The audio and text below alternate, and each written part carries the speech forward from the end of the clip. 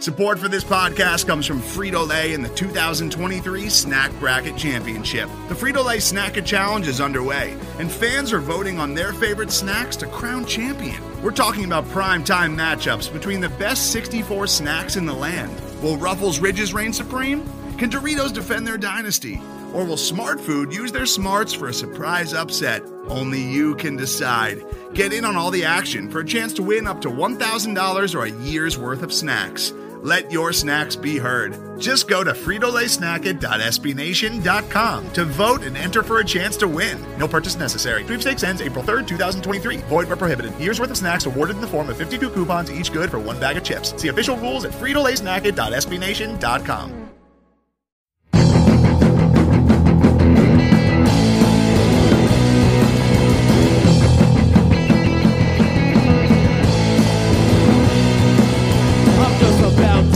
Welcome to Royals Review Radio. I'm the editor of Royals Review, Max Reaper. We've taken a bit of a hiatus for the postseason, but now that the off-season's upon us, we're back and we're ready to talk about the Royals. And here to join me, as always, is Sean Newkirk. Sean, how's your off-season been so far? It's good. I'm back. I'm filled to the brim with hot takes. I've just been saving them, writing them down every night. You know, when I go to bed and wake up, I'll jot one down. I'm ready to launch them, unleash. That's why we call you the Skip Bayless of Royals Review. I think that you're going to live up to that this offseason, so that's great. Also joining us is Matthew Lamar. Matthew, how are you doing in this hot stove season? I'm doing pretty good. The only disappointing and slightly depressing thing is that the offseason will go on literally for another 5 months, depending on whether or not you think spring training is part of the offseason or not. If not, then it's going to go on for another 4 months. It's going to be a long road. This always happens when your team doesn't make the playoffs. That's Matthew Lamar there to always lift your spirits in this cold November day. Also joining us is the only writer on our staff who is an official card-carrying member of the Baseball Writers of America, Craig Brown. Craig, how are you doing? Doing well, Max. Thanks. Well, we do have some Royals news. The worst-kept secret in baseball became official last week as the Royals introduced Mike Matheny as the 17th full-time skipper of the Kansas City Royals. Matheny, of course, managed the Cardinals for 6.5 seasons. He won 55% of his games and was the first manager to make the playoffs in his first 4 seasons. But he was dismissed midway through the 2018 season with a 47-46 record amidst some rumors that his clubhouse had some tensions. Matthew, you wrote an article expressing some reservations about the Matheny hire. I think typically when you'd see that resume, I think a lot of Royals fans would be doing backflips, but there are a lot of concerns I think you voiced. What are some of your concerns about this hire with Mike Matheny? Yeah, I think there are some legitimate concerns, but at the same time, I'm not like a lot of people seem to be on the internet to be like a really anti-Matheny. I thought his press conference and the news out of the press conference and everything that he said and has said in the time since has been pretty positive. It's not really that difficult to do what he did necessarily, but he hit all the beats, he said all the right things, and I certainly am happy that he seems to have taken responsibility for getting better in the things that he was criticized of. One of the things that he did was he completed a baseball analytics course with this organization that's called Sports Management Worldwide. So those are all positives, and I'm certainly more positive on the Matheny hire than a lot of people. But I still think that there are 2 sort of big negatives to the hire. One is opportunity cost. Pedro Grifol still has yet to be hired somewhere else, but Pedro Grifol is a well-respected internal, candidate that, may leave the organization because the Royals didn't, hire him, didn't promote him. Another thing is, we don't know. It's entirely possible that a different manager would be a better fit for the Royals. But the Royals seemed very hell-bent on hiring Matheny, so we won't ever know that. So that's one downside.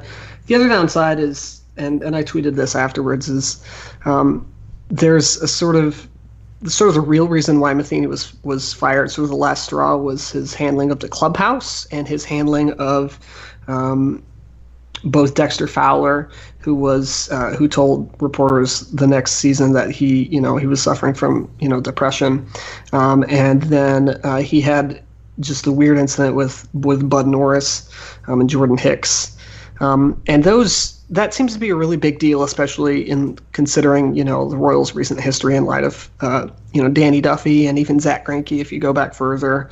So those are two pretty big red flags, but ultimately, I don't think the manager by himself can change the entire direction of the organization.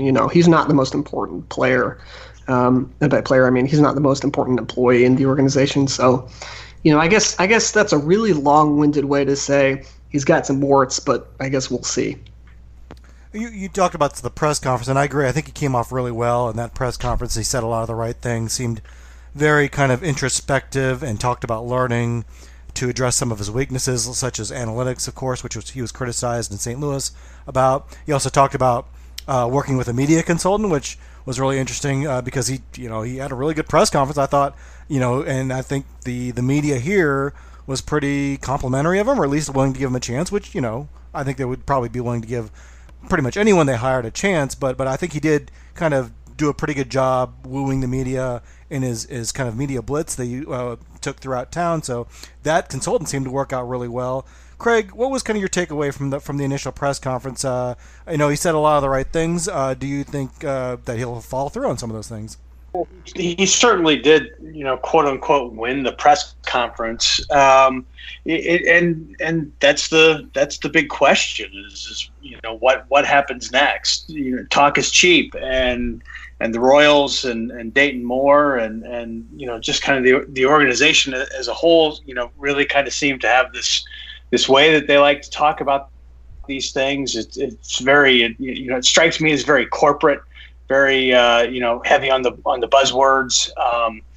That just it makes it just sound, I don't know. It's just, to me it's kind of a surreal setting, and it was kind of the same way at the Ned Yost press conference when he announced his retirement, and I contrast that to I listened to the Mets introduce Carlos Beltran, and Brody Van Wagenen he's not as polished, I think, at this as Dayton Moore is, as Dayton Moore has become through his 14 years in charge of the Royals, but there was just kind of like a genuineness there that I really feel like I'm missing in these Royals press conferences. There's a sterility to this that just, it feels very corporate to me.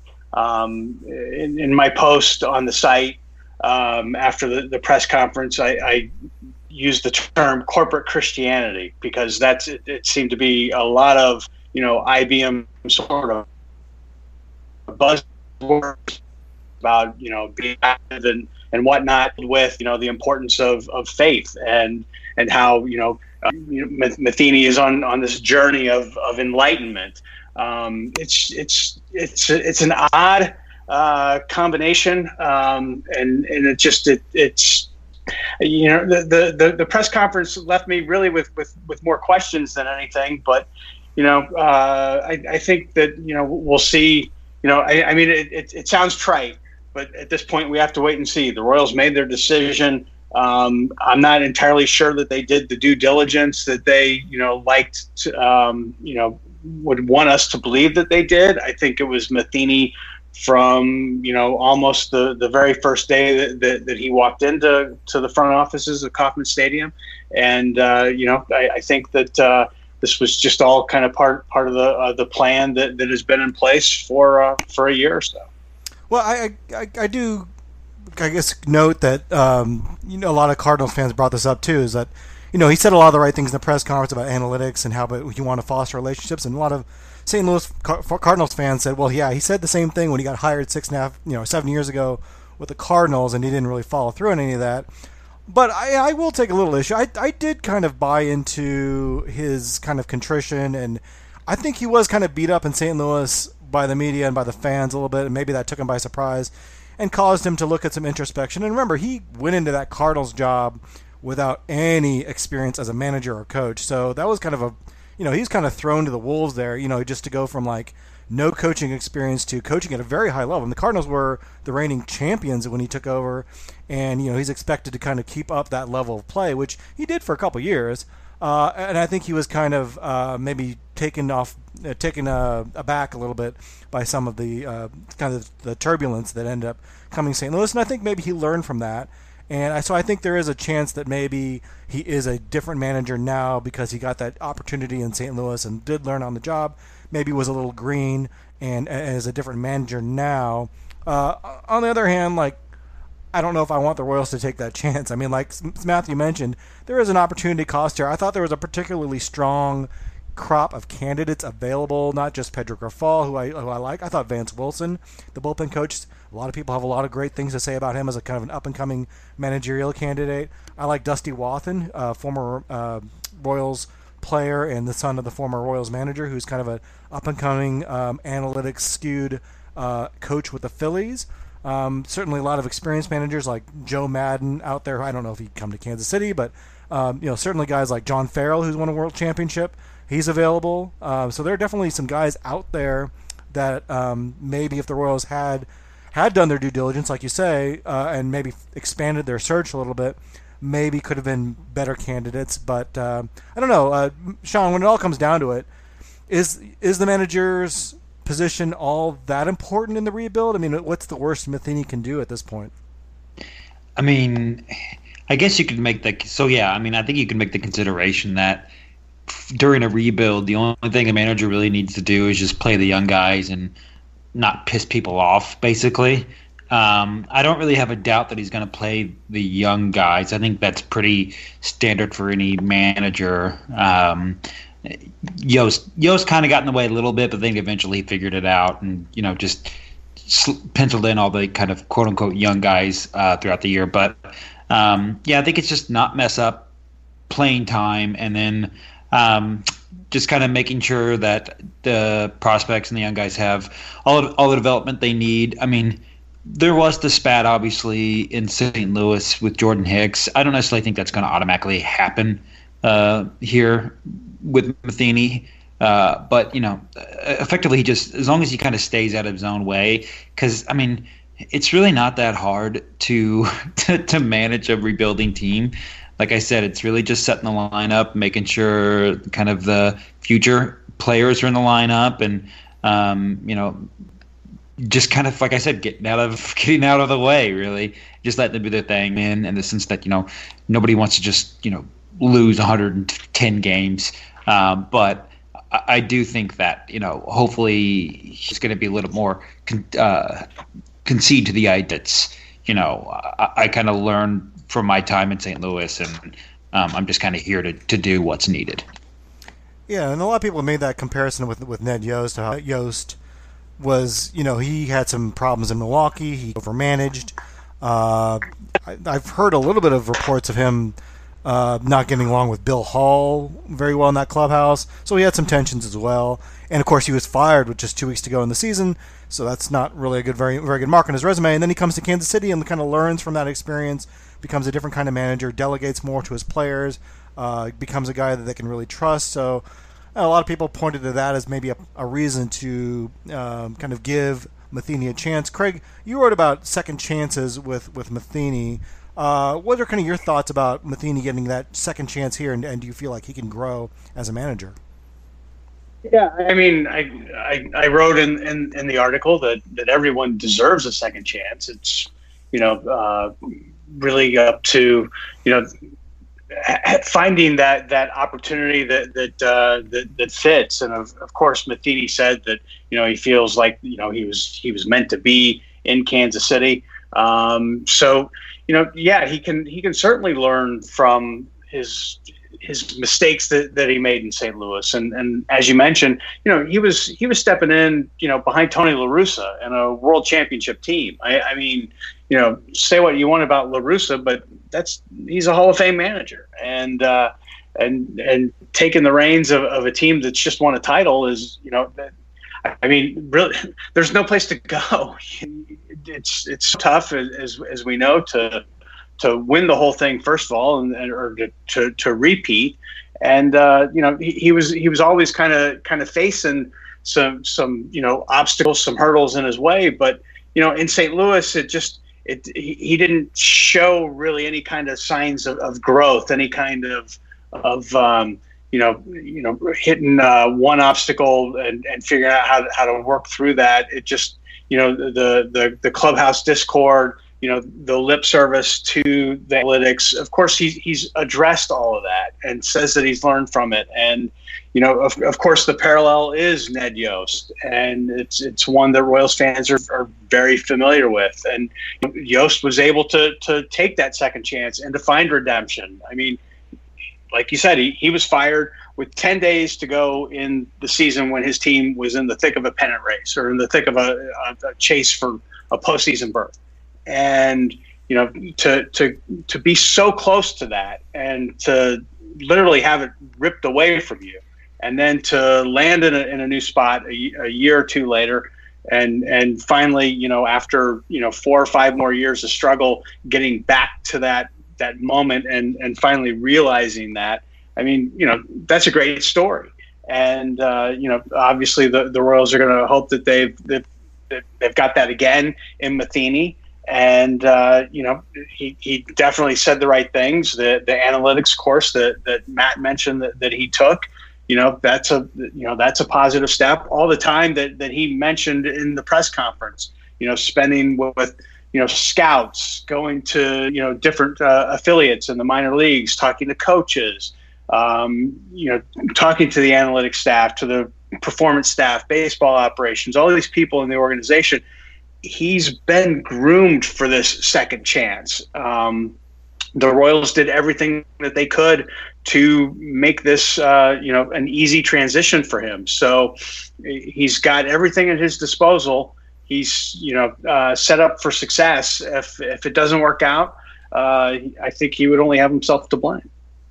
And it did seem kind of like a foregone conclusion. I mean, ever since they hired Matheny as a special advisor last November, I think people already began speculating that he would be the next in line to be the manager, just kind of the same way Yost took over when he was hired as a special advisor with the Royals and then took over for Trey Hillman when he was fired. Matthew, you mentioned some of the issues in St. Louis, and Sam Mellinger had an interesting article last week after the press conference that I guess added a little bit of context to those. I'd push back a little bit on that, adding some context to the Jordan Hicks issue, which I still think it looks pretty bad that Matheny kind of glossed over that or really approved of that. But he also added some context to the Fowler-Matheny relationship. But the red flag that Mellinger raised, which I thought was kind of interesting, is that Dayton Moore kind of zeroed in on Matheny and had kind of a little bit of tunnel vision. At least that's the way it looks from the outside. I mean, there weren't any publicly mentioned external candidates. Jeffrey Flanagan did mention that they remotely interviewed a couple external candidates, but we never learned who that was. They never brought them into Kansas City for an interview, so I can't imagine they were very serious about that. They did interview Pedro Grifol and Vance Wilson, but it seemed like it was Matheny the whole time, and Mellinger says that this may link the fate of Dayton Moore to make Matheny a little too closely, in that he is just so fixated on Matheny that he's just not going to look at the red flags. And, Dayton Moore has kind of gotten a position now where he pretty much has this job as long as he wants it, I think, at this point. And, if he wants to hire a guy who shares his values, then that's fine.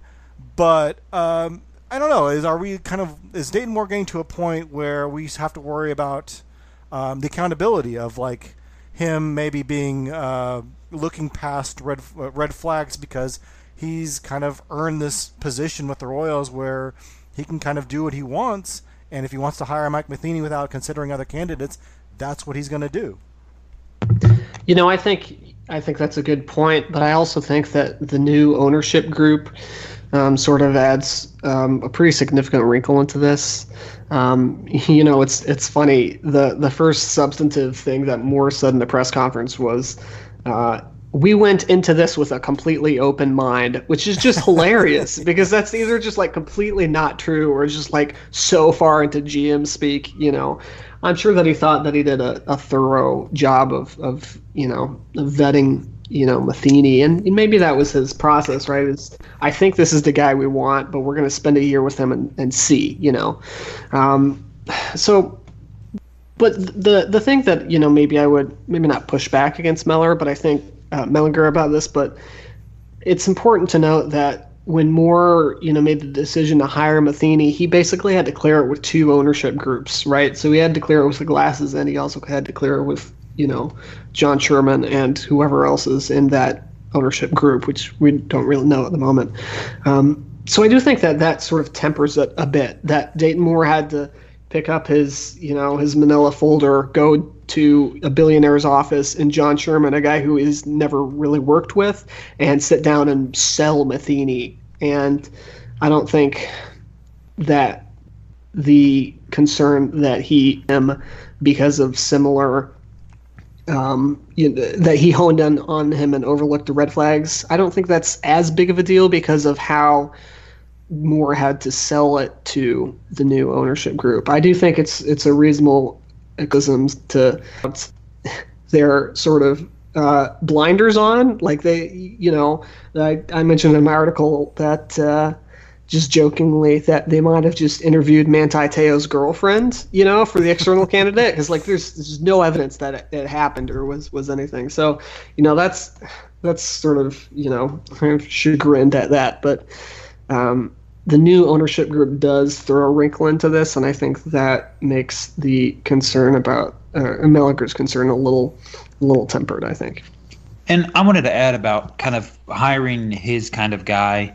I mean, I respect everyone's right to choose, whatever religion they choose to follow, but we know that this organization is very, very religious when it comes to decisions and philosophy and kind of how they approach things. And so I think hiring, obviously, a manager who's fairly deeply religious was likely, maybe not a large deciding factor, but a factor. I think that's something they definitely considered that maybe other organizations might not have considered necessarily. Yeah, and I wonder how much of a factor. Dayton Moore did mention in the press conference how he kind of viewed the manager position as like more than just winning games, and it has to do with being a part of the community, which Mike, to his credit, Mike Matheny is like involved with community projects. He helped build a baseball field for, I believe, like special needs kids. He does a lot of really good charitable work, and I think that's great that they consider that kind of stuff. And I think that sports transcends the community, and we certainly saw that, I think, in 2015 when the team won a championship. So I don't want to say that it has those kind of values and does great things off the field. But ultimately this does come down to wins and losses, and I guess you don't want to sacrifice, a good manager that maybe is like doesn't do things in the community, just keeps to himself, just because you want someone who is a really good guy off the field. But that being said, Matheny did have some success as a manager. I guess with me, it's just Matheny's. I don't think it's a terrible hire. I think it's not the guy I would have chosen, but when it comes down to it, it's like you kind of have to do gymnastics to kind of justify the move. It's like, well, if he improved and learned a little bit about the clubhouse and learned about analytics, then yeah, he could be a pretty good manager. Whereas Carlos Beltran is walking into that Mets job is like, oh yeah, he's great in the clubhouse. Or certain managers, Joe Madden, has a reputation for winning a championship and being really good at analytics. And, certain managers, I think, are walking into the job with oh yeah, he's got a reputation with analytics, where, we just kind of have to hope that what he said in his press conference is accurate, or that he'll follow through with it. So I think one thing we're really forgetting that I think deserves a lot more attention, that I think I'm going to write 10, 20,000 words on this, is that affliction shirt that Mike Matheny was wearing in that one photo. Oh, no, there's not just one photo. There are a number of photos with him. Oh, really? Affliction, yeah. Oh, I just saw the one. No, I think there's a couple of them. Not to besmirch any listeners that love affliction shirts, but it is Mike Matheny's shirt of choice. So, but yeah, we'll have to see how Mike Matheny does. He's our skipper, and look, I'll say this about Mike Matheny: he has won games. I mean, we are not that far removed from hiring Buddy Bell, who walked into Kansas City with one of the worst records of among any active manager. So this is, certainly you would want a guy that at least won some baseball games. He certainly had some talent in St. Louis. But hopefully, if the Royals ever get some talent, he can win as well here. Was speaking of managers, I don't remember. Was Trey Hillman? Was he getting interviews anywhere else, or did he kind of just come out of nowhere? I don't remember that hiring very much. It was a pretty out, kind of out of left field hire. I mean, he was managing in Japan, obviously. Yeah. And I don't think I remember hearing much buzz about him. Now, this is like pre-Twitter, but, Yeah. I don't think he was like a hot prospect. Can anyone name another manager that went from Japan to or Korea or another league right to managing an MLB team? No, he was unique in that respect. I don't think anyone had done it before. I don't think anyone's done it since. So he was very unique, and Matheny was very unique too in that he was one of the first, if not the first, manager in some time to get hired without any coaching experience or managing experience at any level. He came straight from like a front office role with the Cardinals, where he was just kind of helping out in spring training, to managing the team, and I think that was a pretty big shock at the time. Now we've had some since then, and they've had varying levels of success, but he was kind of unique in that respect. So, so Dayton Moore likes to kind of think outside the box a little bit. He did say he wanted someone with managerial experience, or at least that was kind of the reports from Sam Mellinger and some others. So I guess we shouldn't be too surprised that Matheny got the job in that respect. But yeah, I think a lot of us saw this coming. So I was going to throw in there real quick. Hillman had a little bit of buzz because he had been associated with the Yankees, and at the time, Joe Torre had retired, and there was a thought that Hillman was kind of a guy that they were going to be looking at in New York, and it was kind of seen, and it may be overblown, a little bit of a coup that Dayton Moore was able to get Hillman before the Yankees did. Just kind of, I don't know if that was overplayed or not, but that was certainly something that was going on at the time with Hillman. But yeah, it's I don't know, Matheny, another in the line of hires, that just, kind of underwhelming, I guess. Not getting Hillman led them to Joe Girardi. I think that was manager right after Torrey, right? And so yeah, that's hilarious. That is one of the best managers of the past maybe 10 years almost didn't happen because Trey Hillman got in the way. That's a Curb Your Enthusiasm episode. Yeah.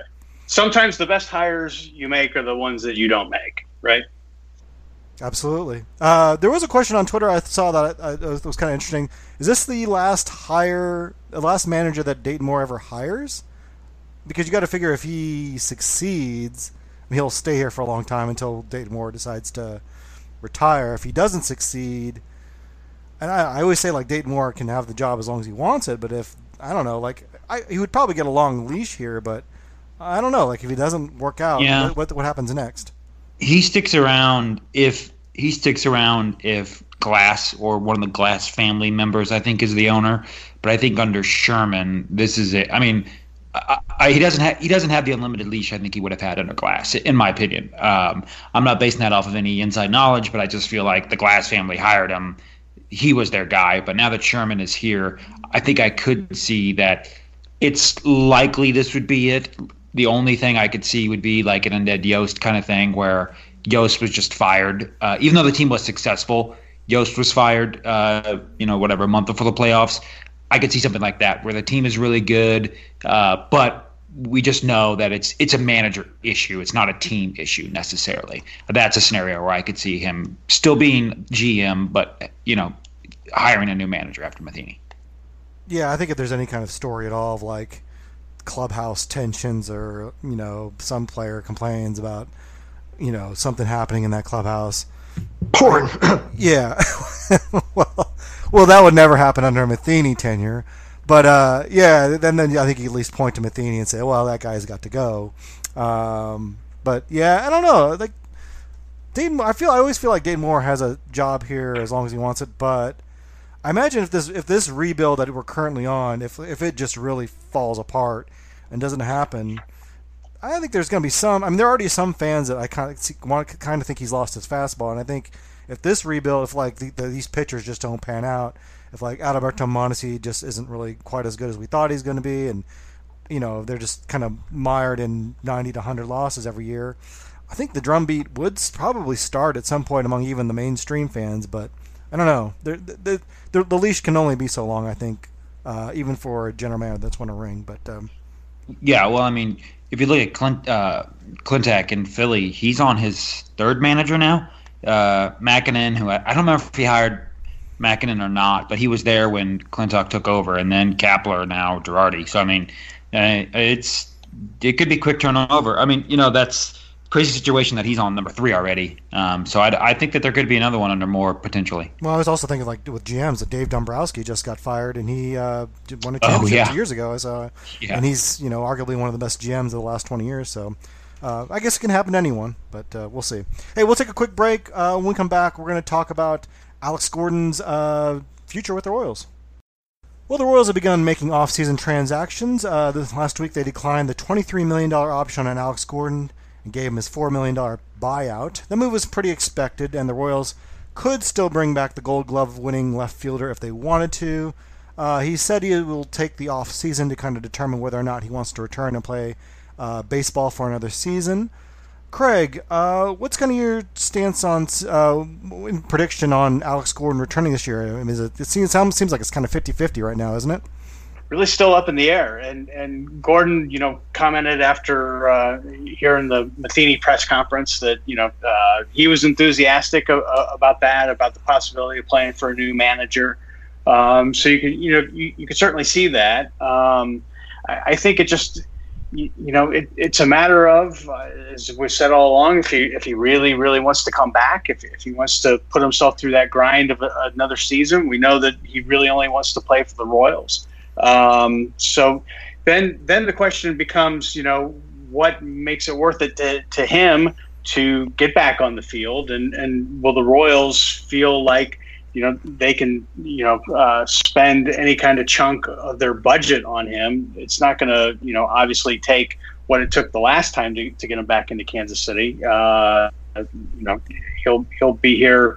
It would be a 1-year deal, relatively modest contract for sure. So, it's a matter of the two sides coming together. But yeah, right now, I would characterize it as a coin flip. I don't have a read on it either way. I can talk myself into him coming back, and then an hour later, I can talk myself into him hanging it up. So at this point, just who really knows? It's Matthew. It's been assumed the Royals would kind of welcome him back, like a public statement on that to that effect, like, oh yeah, we would definitely re-sign him. I mean, I'm sure there might be some kind of understanding, privately between them and Alex Gordon, or maybe it does depend on price. Like if Alex Gordon is saying, hey, I'm a veteran, give me $15 million, and they're like, yeah, hold on, buddy. Maybe there's a difference there. But should the Royals even bring him back if he wants to continue playing? I mean, you wrote an article back in August about how if he does return, he shouldn't be necessarily the starter anymore. What's kind of your stance on whether or not the Royals should bring back a player of his age when they're going through a rebuild, obviously? Yeah, you bring up a good point there regarding like the price, because you can really easily get into an awkward situation where the Royals, are interested in bringing him back, and Gordon just is also interested in bringing himself back, to play another year, but they just can't come to terms on a contract, which seems like a really crappy way for a really long, partnership to end. So that's the interesting thing. And I don't think that that's necessarily going to happen, but I think that's a possibility, potentially. So, that's interesting. And as to whether or not they should bring him back, I don't really think that he should be back, really. I mean, if you're going to keep Whit Merrifield, which they probably are, he slots in pretty naturally to left field, then you've got a combination of Brett Phillips, Bubba Starling, Jorge Soler, Ryan McBroom, perhaps even Hunter Dozier, and maybe after a couple months, Nick Heath and Khalil Lee to fit the other two outfield spots. And that, gets pretty crowded pretty quickly. And you could easily say, hey, look, Bubba Starling was never any good in the minor leagues. He was really bad as a hitter in the major leagues. He's probably not going to stick. And, you'd be fine. And probably pretty accurate there. I don't know if Bubba Starling's going to be any good. But you don't know for sure. You know what you're getting in Alex Gordon for the most part at this point in his career. You do not know what you're getting in Bubba Starling or Brett Phillips. You hope and pray for a Whit Merrifield to happen, but the important part of that is a Whit Merrifield late bloomer type situation can't happen if you don't let it happen, right? If the Royals had never played Whit Merrifield, we wouldn't have Whit Merrifield. So if they want these sort of more late bloomer type Whit Merrifield or even Hunter Dozier, kind of guys in their mid to late 20s, they've got to play them, and play them a lot. So with Whit Merrifield starting in right and Alex Gordon starting in left, all of a sudden you're down to one outfield spot, and you're playing Whit Merrifield out of position anyways. So I don't think they should. I think Alex Gordon makes sense as a corner guy. So maybe he plays left, maybe he plays right, maybe he plays some first base because the Royals aren't set there, really. And maybe he could, sub in at third base every once in a while. Yeah, he can too. He's maybe like a sort of in his last leg as a major leaguer to just, be a sort of kind of super sub. So he plays around the diamond, at the corners. I think that's pretty an ideal position for him. Then he can offer his leadership skills, which I do think are going to be important, when, these young top prospects come up this year. But he's never been like a rah clubhouse guy though. He's always been kind of a lead by example. Like, dude, look how many just this guy's doing in the weight room. Not really and I think that probably means a little bit. Like, guys see him doing his power shags in left field, and that does leave an impression of the work ethic and stuff. But he's not like, hey, like giving tips to Ryan McBroom. Hey, you should do this, and pumping guys up the way Raul Ibanez or Carlos Beltran did. So I don't know. I'm just the leadership, I think you're right, does matter a little bit, but probably not as much with a guy like Alex Gordon as maybe some other players. I got to say that as far as it goes with bringing Gordon back, though, like how Leo said to Josh, I got a job, you got a job. So as long as Alex Gordon is playing baseball, he's welcome to play for the Royals under my administration. That's a West Wing reference there? Yes, it is. A 20-year-old TV show. Yeah. Whoa.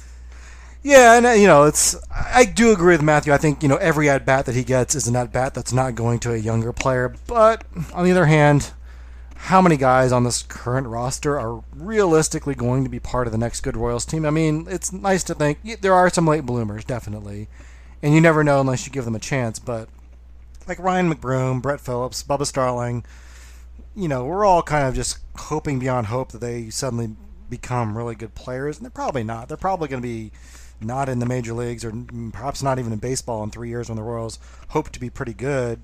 And so I don't know. Does it matter that much? Yeah. I don't know.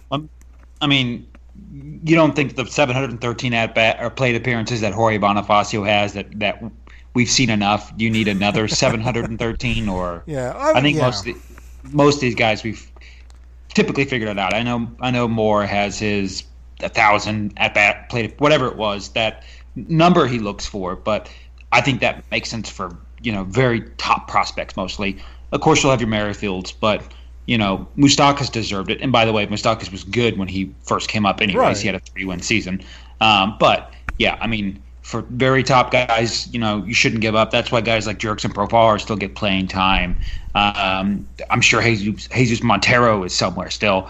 So stuff like that. But, yeah, I mean, he's not blocking he's not blocking Will Myers. And, I think we'll get more enjoyment as fans with him playing than seeing Jorge Bonifacio strike out 35% of the time. Yeah. We'll probably get more into the off season, I think, in the next following weeks. There really isn't so much news to get into yet. But any thoughts on maybe just general strategies or general philosophies or directions you think the Royals will go into? I would expect, I guess, kind of a quiet off season. Craig, what are you kind of looking for from the Royals as they go into this off season, looking to avoid 100 losses for the third consecutive season?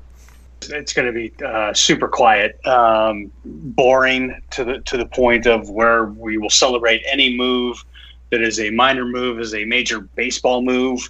They're gonna dumpster dive for some starting pitching. They'll try to acquire a couple of guys off the scrap heap to cobble together a semi-useful bullpen. We haven't seen a lot of competition for spots the last several years. So I just think it's going to be it's a rebuild, and it doesn't make sense at this stage in the rebuild to make a splashy trade, make a big free agent signing. That's all a year or two down the road, unless they can absolutely grab somebody that with 6 years of control, but they don't have anybody of value to really trade that would bring them back any kind of a top prospect. So I think it's going to be a quiet winter where they're just kind of pointing towards this upcoming season. They might not lose 100 games. I think 90 is realistic for this team. Maybe 95. So it's going to be kind of a carbon copy of what we've seen here the last couple of years. I'm expecting a slow offseason, but two caveats to that. Number one, we have new ownership, and we don't really know what direction the ownership wants to go in, whether or not they want to kind of accelerate this rebuild. Maybe they want to make a big splash, or maybe they just want to keep going the way they're going and say, okay, Dayton Moore, you lead us to where you want to go. And the second thing is, I think Dayton Moore hates losing, and I think the last 2 seasons have really worn on him. I don't think he expected the team to be this bad, and I got hired. He made some moves early on. He went out and signed Gil Nesh. He went out and signed Jose Guillen, even though they were nowhere near being a contender, but just because he hated losing so much and wanted to get that team improved quickly. So Matthew, can you see a scenario where the Royals are actually a little bit aggressive, not like going after Garrett Cole necessarily, but maybe adding some pieces to the team rather than taking away? Yeah, I think your sort of top percentile type of thing that the Royals do would go out and get someone like Mike Moustakas, one of those kind of mid-tier free agents that you offer, 4 years to maybe, $40 to $60 million, depending on what it is. Kind of Gil Nesh type of money, when he signed for $55 million in, 2007 was his first year. I think that's possible. That's certainly possible. And I think it makes sense from a Royals perspective. Over at Royals Review, we just did our 2019-2020 offseason simulation. And for the first time since its inception, I ran the Royals. Wresting control from Josh Dugan and his iron grip. That's correct, for the very first time. And so by the time you listen to this podcast, my article about what I did and why I did it will be up on Royals Review. But I went out and I signed Mike Moustakas, and the reason being is that Mike Moustakas is a guy who can play third base, and he showed he could play second base in Milwaukee this year. And he's also like a type of classic guy who might, shift over to first base or play first base if they need him. And if you look at all of the non-Hunter Dozier players on the team who played this position, like they combined for -3 wins below replacement, right? So they're really bad. So if you want to shore up, your third base, playing, and you've got no one in the pipeline at third base at all, I don't know, I don't think Kelvin Gutierrez is going to be, your guy. I think Moose makes sense, right? Or maybe some a mid-tier starting pitcher or somebody like Jeremy Guthrie that they spend $30 million on. I think that's possible, but you're right. We have to wait and see what the ownership group does. And I do really think it's interesting. We talk about David Glass, being, stingy, or we joke about, Glass won't let, the Royals do what they want. We really don't know, right? We don't know if to what extent what Dayton has done has been because of ownership or limited by ownership. We really don't know. So it'll be interesting if something happens. For sure. But I do think that, maybe a reunion with Moustakas is possible. Maybe they go out and sign Gerard Dyson or something to a couple $1 million. I'd like to see Moose hit. I'd love to see a home run chase between Moose and Soler. That'd be fun. Sean, maybe we don't know what the Royals are going to do, but what should they be doing when you're going through a rebuild like this?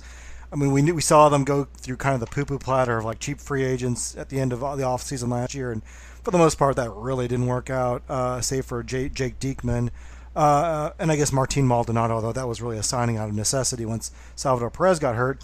If you're kind of running the Royals, what would be your principles or your main objectives this offseason?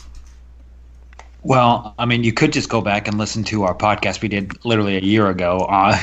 Nothing has changed in that sense, that they're still in that same thing. I wrote that piece probably a year and a half ago about the tenets of a rebuilding team. And like I said, it's all the same thing. They need to be trying to swap present value for future value. Sorry. So guys like Merrifield, who have more value to the 2024 Royals or 2025 Royals or so than the 2020 Royals, and by that I mean on different teams essentially. And so yeah, I mean, pursuing those kind of trades, obviously unlikely, I think, but doing things like that. They didn't do great with some of their signings of the guys they try to bring in, and then even the guys that I think they did fairly well on, they didn't do anything with necessarily. Ian Kidd is really the guy I'm thinking of there. Obviously, that was signed a few years ago, but I think you had the perfect tweet about that, where it was like, the Royals get something out of Ian Kennedy. His bad contract finally has some value, and they don't do anything with it. And so that's the kind of thing that they need to do again this offseason. And yeah, I mean, if it does take kind of signing that kind of platter of guys that aren't that exciting, but you hope could rebound, have a good season, and then flip them, then I think that's what you have to do, and continue that, and just pray Salvador Perez doesn't pick up any luggage, or he's not on any barn roofs this spring training, that he just kind of can be healthy and everybody remains healthy, and then go from there. As we speak, Salvador Perez is catching in a game somewhere in this world. We'll see what the Royals are up to this offseason. I'm expecting a slow offseason, but if there is any news, of course, we'll catch it all at Royals Review.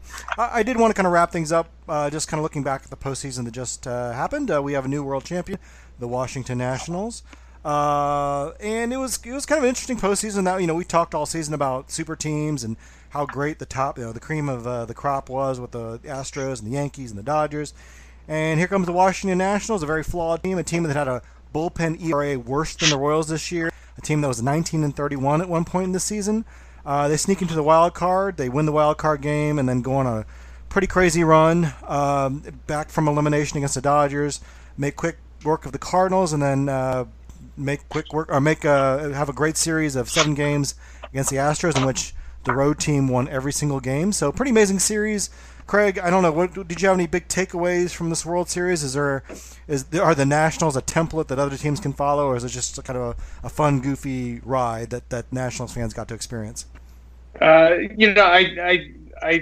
think that the whole idea of the templates or the trends, seems to get overblown. It's magnified in the postseason. When the Royals were in it 5 years ago, it was the killer bullpen. You needed it to have exceptional arms coming out in the bullpen in their roles.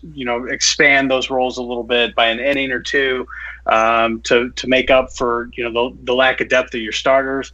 And then this year, it was something like 6 Nationals pitchers pitched 85% of the October innings for the team. So now the pendulum has swung back. You got to have horses in that rotation and to get those innings. Of course, the Expos. Geez, showing my only age. 14 years Nationals, late. Yeah, no kidding. The Nationals have a lot of deferred money in these contracts that they have in the rotation. It's obviously expensive to do it. Not every team can make that happen. It's overall, my takeaway, it was a great story. It was fun to see those fans, get their first world championship with that organization. It wasn't a particularly compelling postseason. There weren't a lot of great, astounding moments that we'll probably look back on. In the 7 games, but it was generally well played, and congrats to the Nationals for persevering. I mean, the road team winning every game, like you said. I mean, that's pretty amazing to have that happen. Yeah, it was a kind of a dud of a World Series in that each of the games wasn't close except for Game 7. And I think Howie Kendrick's 2-run home run, I want to say that was like the sixth most highest WPA for like a championship. Like got a team closer to championship. One play that got a team closer to championship than any other play in like baseball history. Obviously like Joe Carter's home run to win it all would be up there. Bill Mazeroski's walk off to win the 60 series for the Pirates would be up there. But yeah, that was a huge swing that just totally swung the game. I think that game was pretty compelling. Craig talked a little bit about the starting pitching, and I think it was kind of interesting about these teams. They really invested in players. I mean, they were 7th and 8th in the league in payroll. The Astros went out and got Zach Greinke. The Nationals went out last winter and got Patrick Corbin. A lot of star power on both teams. We already, we had an off season last year where teams were kind of hesitant. It seemed like to go into free agency that much. Seeing the Nationals and Astros do this, Sean, do you think that changes at all this winter, or are we still going to see teams holding back a little bit? Yeah, I don't know. I mean, one thing that made me mad about that is, for some reason, who got crapped on the most? It was Bryce Harper. Yeah. It's like, who cares? This guy, move on. Yeah. Like someone tweeted, like, oh, the Nationals didn't spend whatever $300 million on Bryce Harper. Yeah, because they spent $500 million on 3 other pitchers, and so I don't know. I would hope so. You would think Scott Boras, who, gosh, I forget. I think Fangraphs mentioned he's the agent for like 14 of the top 20 free agents this offseason or something. So it's kind of like maybe he'll be competing against himself with some of these guys. But yeah, I mean, you would hope for those free agents that it's going to be kind of good omens for them. I mean, clearly Scherzer is a robot, and everybody loves Garrett Cole. And so, I think those top guys are still going to get it. And that's what we saw last year, too. It wasn't necessarily the top guys, the Bryce Harpers, the Machados. Those guys all kind of got the money they were mostly expecting. I think we overblew it a bit with people thinking Harper would get $500 million, but $330 million that he got was, at the upper range of expectations. And so I still think guys like Cole are still going to get paid pretty handsomely. But I'm still worried about that kind of quote-unquote middle class. Moustakas is on back-to-back great years, basically, and who knows? Is he going to get a multi-year deal? I know we've said it now 2 straight years that he's going to get one, but 2 straight years he hasn't. So we'll see. But, it'd be nice if the money gets spent. Certainly MLB teams have it. They have no excuse not to spend it, but, we'll see. I'm not optimistic necessarily, and I think Jeff Passan noted today that it's probably going to be another slow winter again. Wonderful.